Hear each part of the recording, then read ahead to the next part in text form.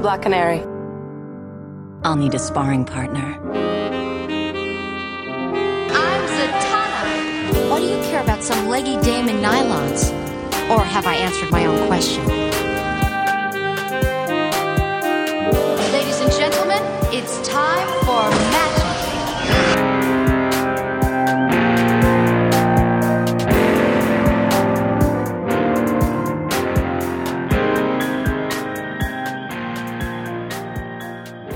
Hello and welcome to another episode of Power of Fishnets, the Black Canary and Zatanna podcast. I'm your host, Ryan Daly. Yes, the same Ryan Daly who appeared on the X-Men Apocalypse review episode of Back to the Bins. This is episode 9 of Power of Fishnets, and you know if it's an odd-numbered episode, we're talking about a Zatanna story. As you may remember, Zatanna has been searching our world and numerous fantastic realms outside our world for her missing father, Zatara the Magician. At this point, Zatanna's search is almost over. We've just got one more short stop before it ends. And I mean that because Part 5 is both the penultimate chapter in this saga, as well as the shortest installment in terms of page length. So far, Zatanna has teamed up with Hawkman and Hawkgirl in Hawkman issue 4, the Atom in the Atom issue 19, and Green Lantern in Green Lantern issue 42. Her fourth appearance, which is technically part 5 of the saga because of the retcon where she fought Batman and Robin in Detective Comics 336. Remember, they just made up that idea that she was impersonating a witch for some reason, just so they could use Batman later on. That'll be explained when we get to the conclusion of Zatanna's search. But anyway, after teaming up with the Green Lantern, the Atom, and the Hawks, Zatanna's next partnered up with Ralph Dibny, the world-famous Elongated Man. Now, Elongated Man didn't have his own series, so this story took place in Ralph's backup strip in Detective Comics. That's also why it's the shortest chapter. It's only 10 pages because it was just a backup. So, how did Ralph and Zatanna come together? I'll tell you all about it right after this short promotional break. Hi, I'm Gene Hendricks. You may remember me from such shows as the Hammer Podcasts and the Quantum Cast. I'd like to tell you about some special shows that I'm doing with some of your favorite podcasters. These shows are all about the live-action versions of comic book characters, and I'm calling them Legends of the Superheroes. In each episode, we'll be looking at a different TV show or movie featuring characters like Wonder Woman! Dr. David Banner. And let's not forget about the non-superheroes, such as Swamp Thing. Captain William Buck Rogers. And many more. Look for the Legends of the Superheroes specials under the Hammer Podcasts at twotruefreaks.com.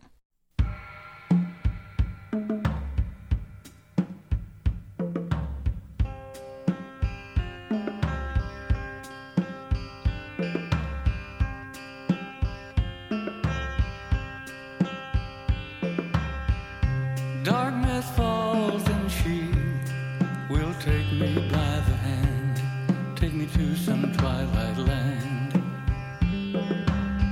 where all but love is gray, where I can't find my way without her as my guide.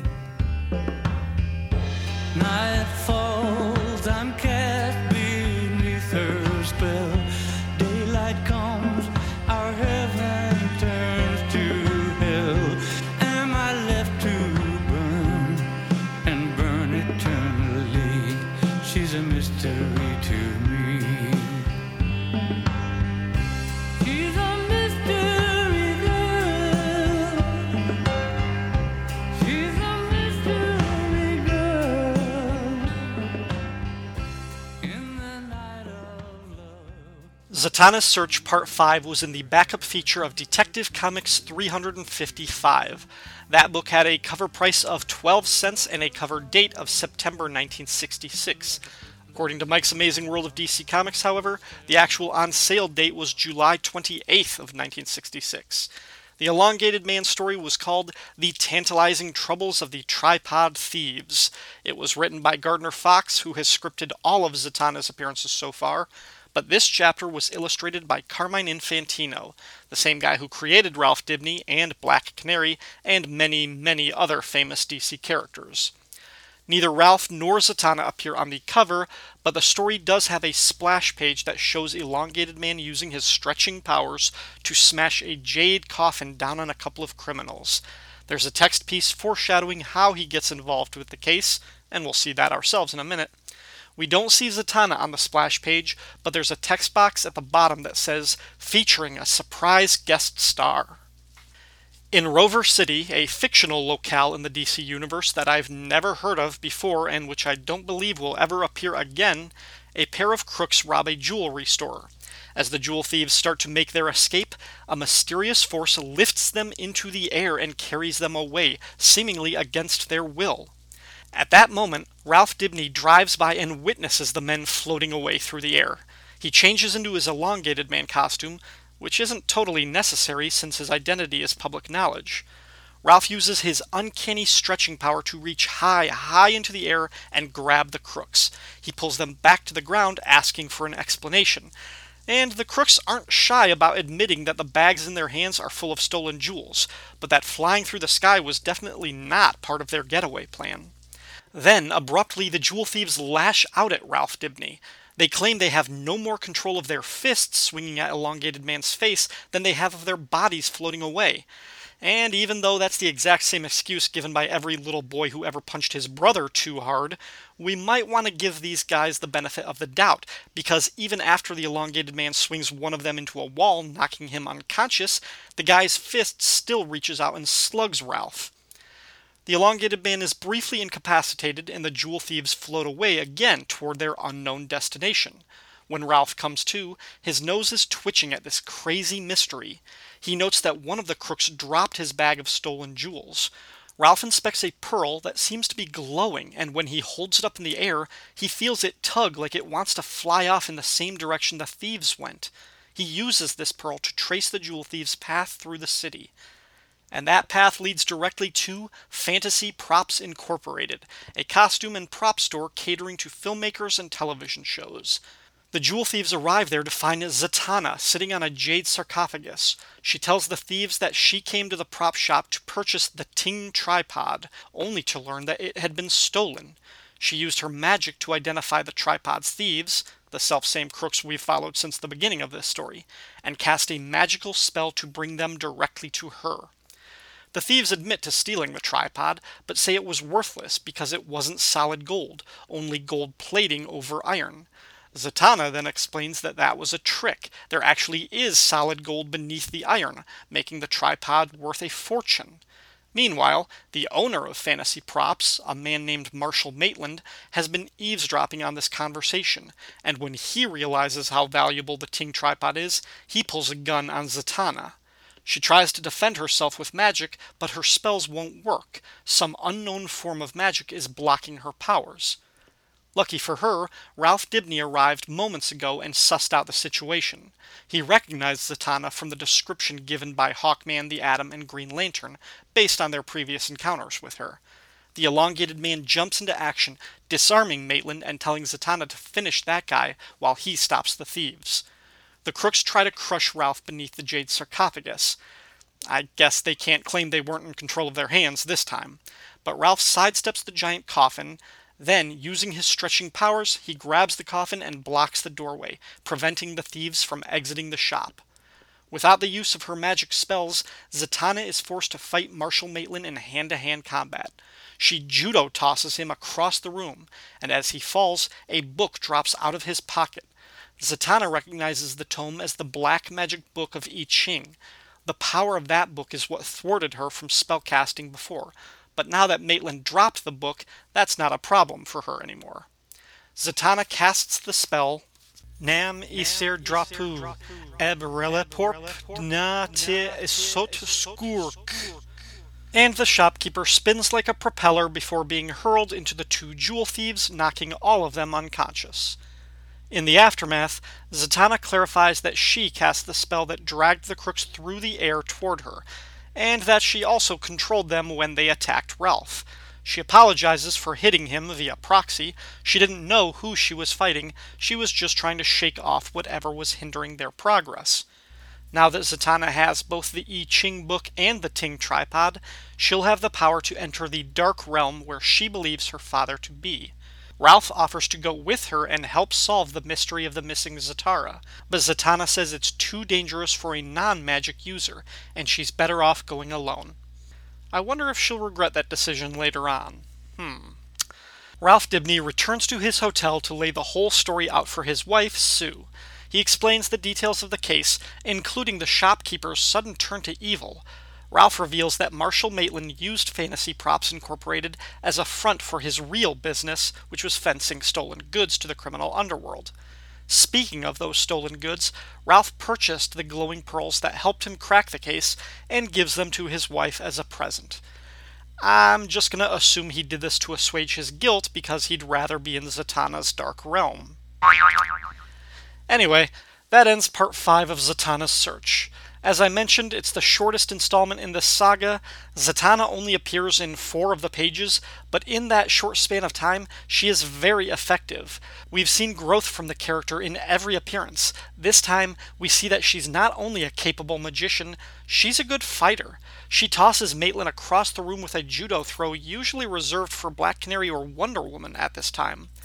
Ralph disarms Marshall Maitland when he has the gun on Zatanna, but aside from that, she handles her business in this story. She physically dominates the shop owner, and then she magically tosses his ass into the 2 jewel thieves, knocking all of them out.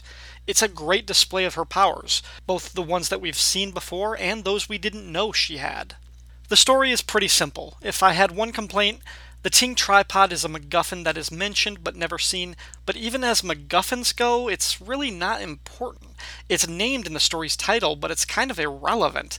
I think Zatanna could have summoned the 2 jewel thieves to the prop store for some other reason, or instead of seeing them robbing a jewelry store when we meet them, they could have been boosting and transporting the tripod. I mean, this isn't a catastrophic problem, though. It doesn't ruin the story. I just wish the tripod had an actual purpose in the story, or else change the title. As for the art in this story, I really enjoy Infantino's work. The man had a long career, starting in the 40s, that lasted more than 5 decades. He was also editor-in-chief of DC Comics for a while, but his artistic peak, I believe, was from the late 50s drawing The Flash to the late 60s drawing Batman. In this story, Infantino is inking himself, which gives the art a little rougher look. It's not as clean, but it feels a little more kinetic. I absolutely love the way he draws Zatanna.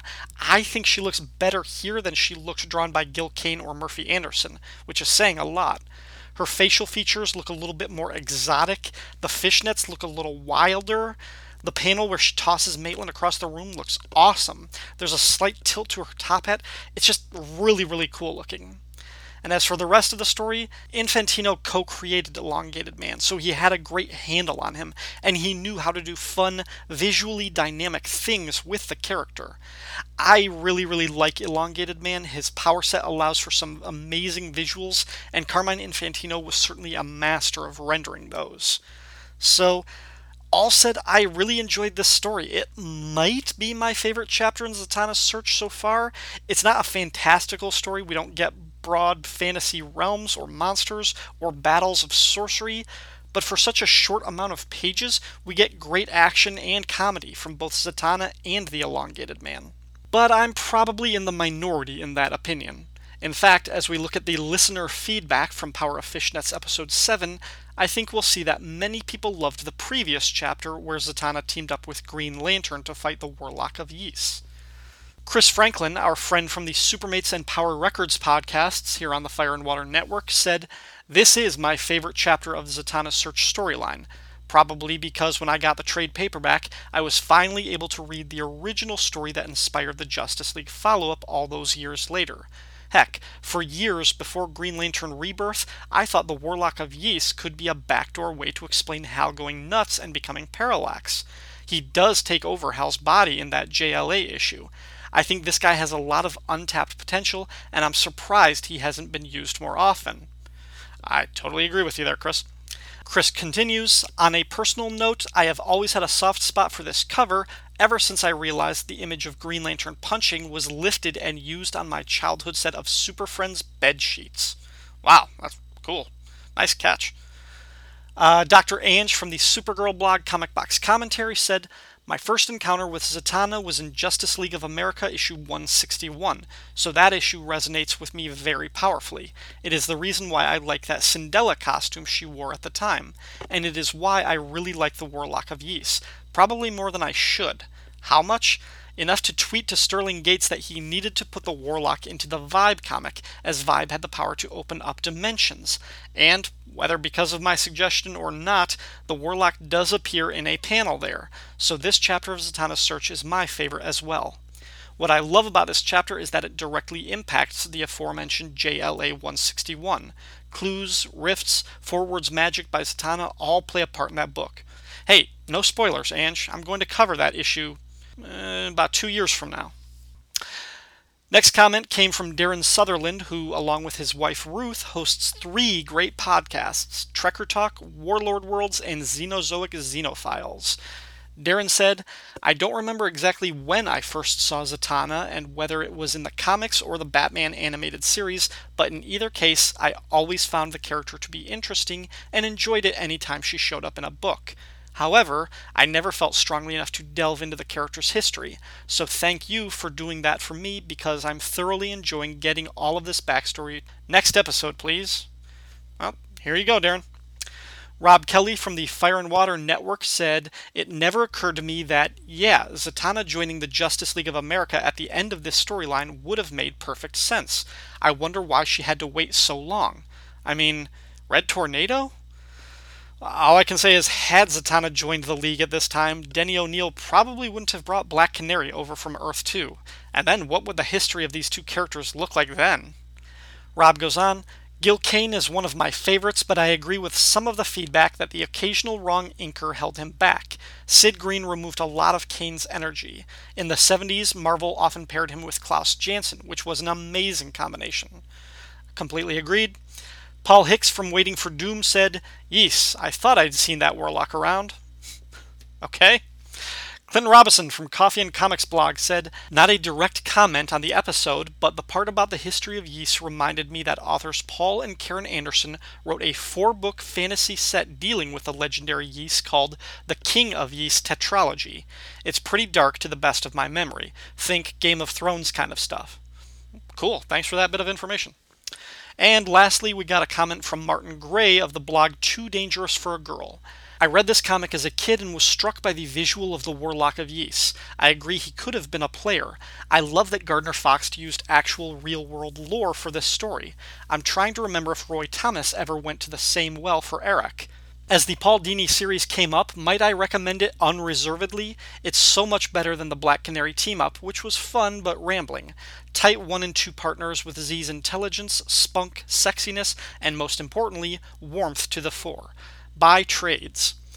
I will definitely get to the Paul Dini written Zatanna ongoing series and the Vertigo one-shot he wrote at some point, but it's going to be a ways down the road before I get to those.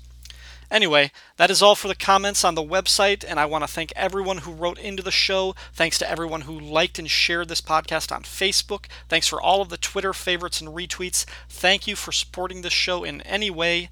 Next episode, we'll wrap up the Black Canary series that started last year, but after that, look forward to Power of Fishnets episode 11 when we come back to conclude Zatanna's search.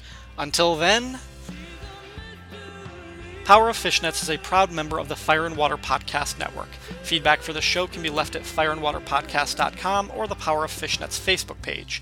You can also find me on Twitter at Black Canary Fan or at RyanDaily01, or you can send an email to ourdailypodcast@gmail.com. Power of Fishnets is not affiliated with DC Comics. The views expressed on this show belong solely to the speaker. All music, audio clips, and quoted text are used for entertainment purposes and believed covered under fair use. And since I make no money off this podcast, no copyright infringement is intended.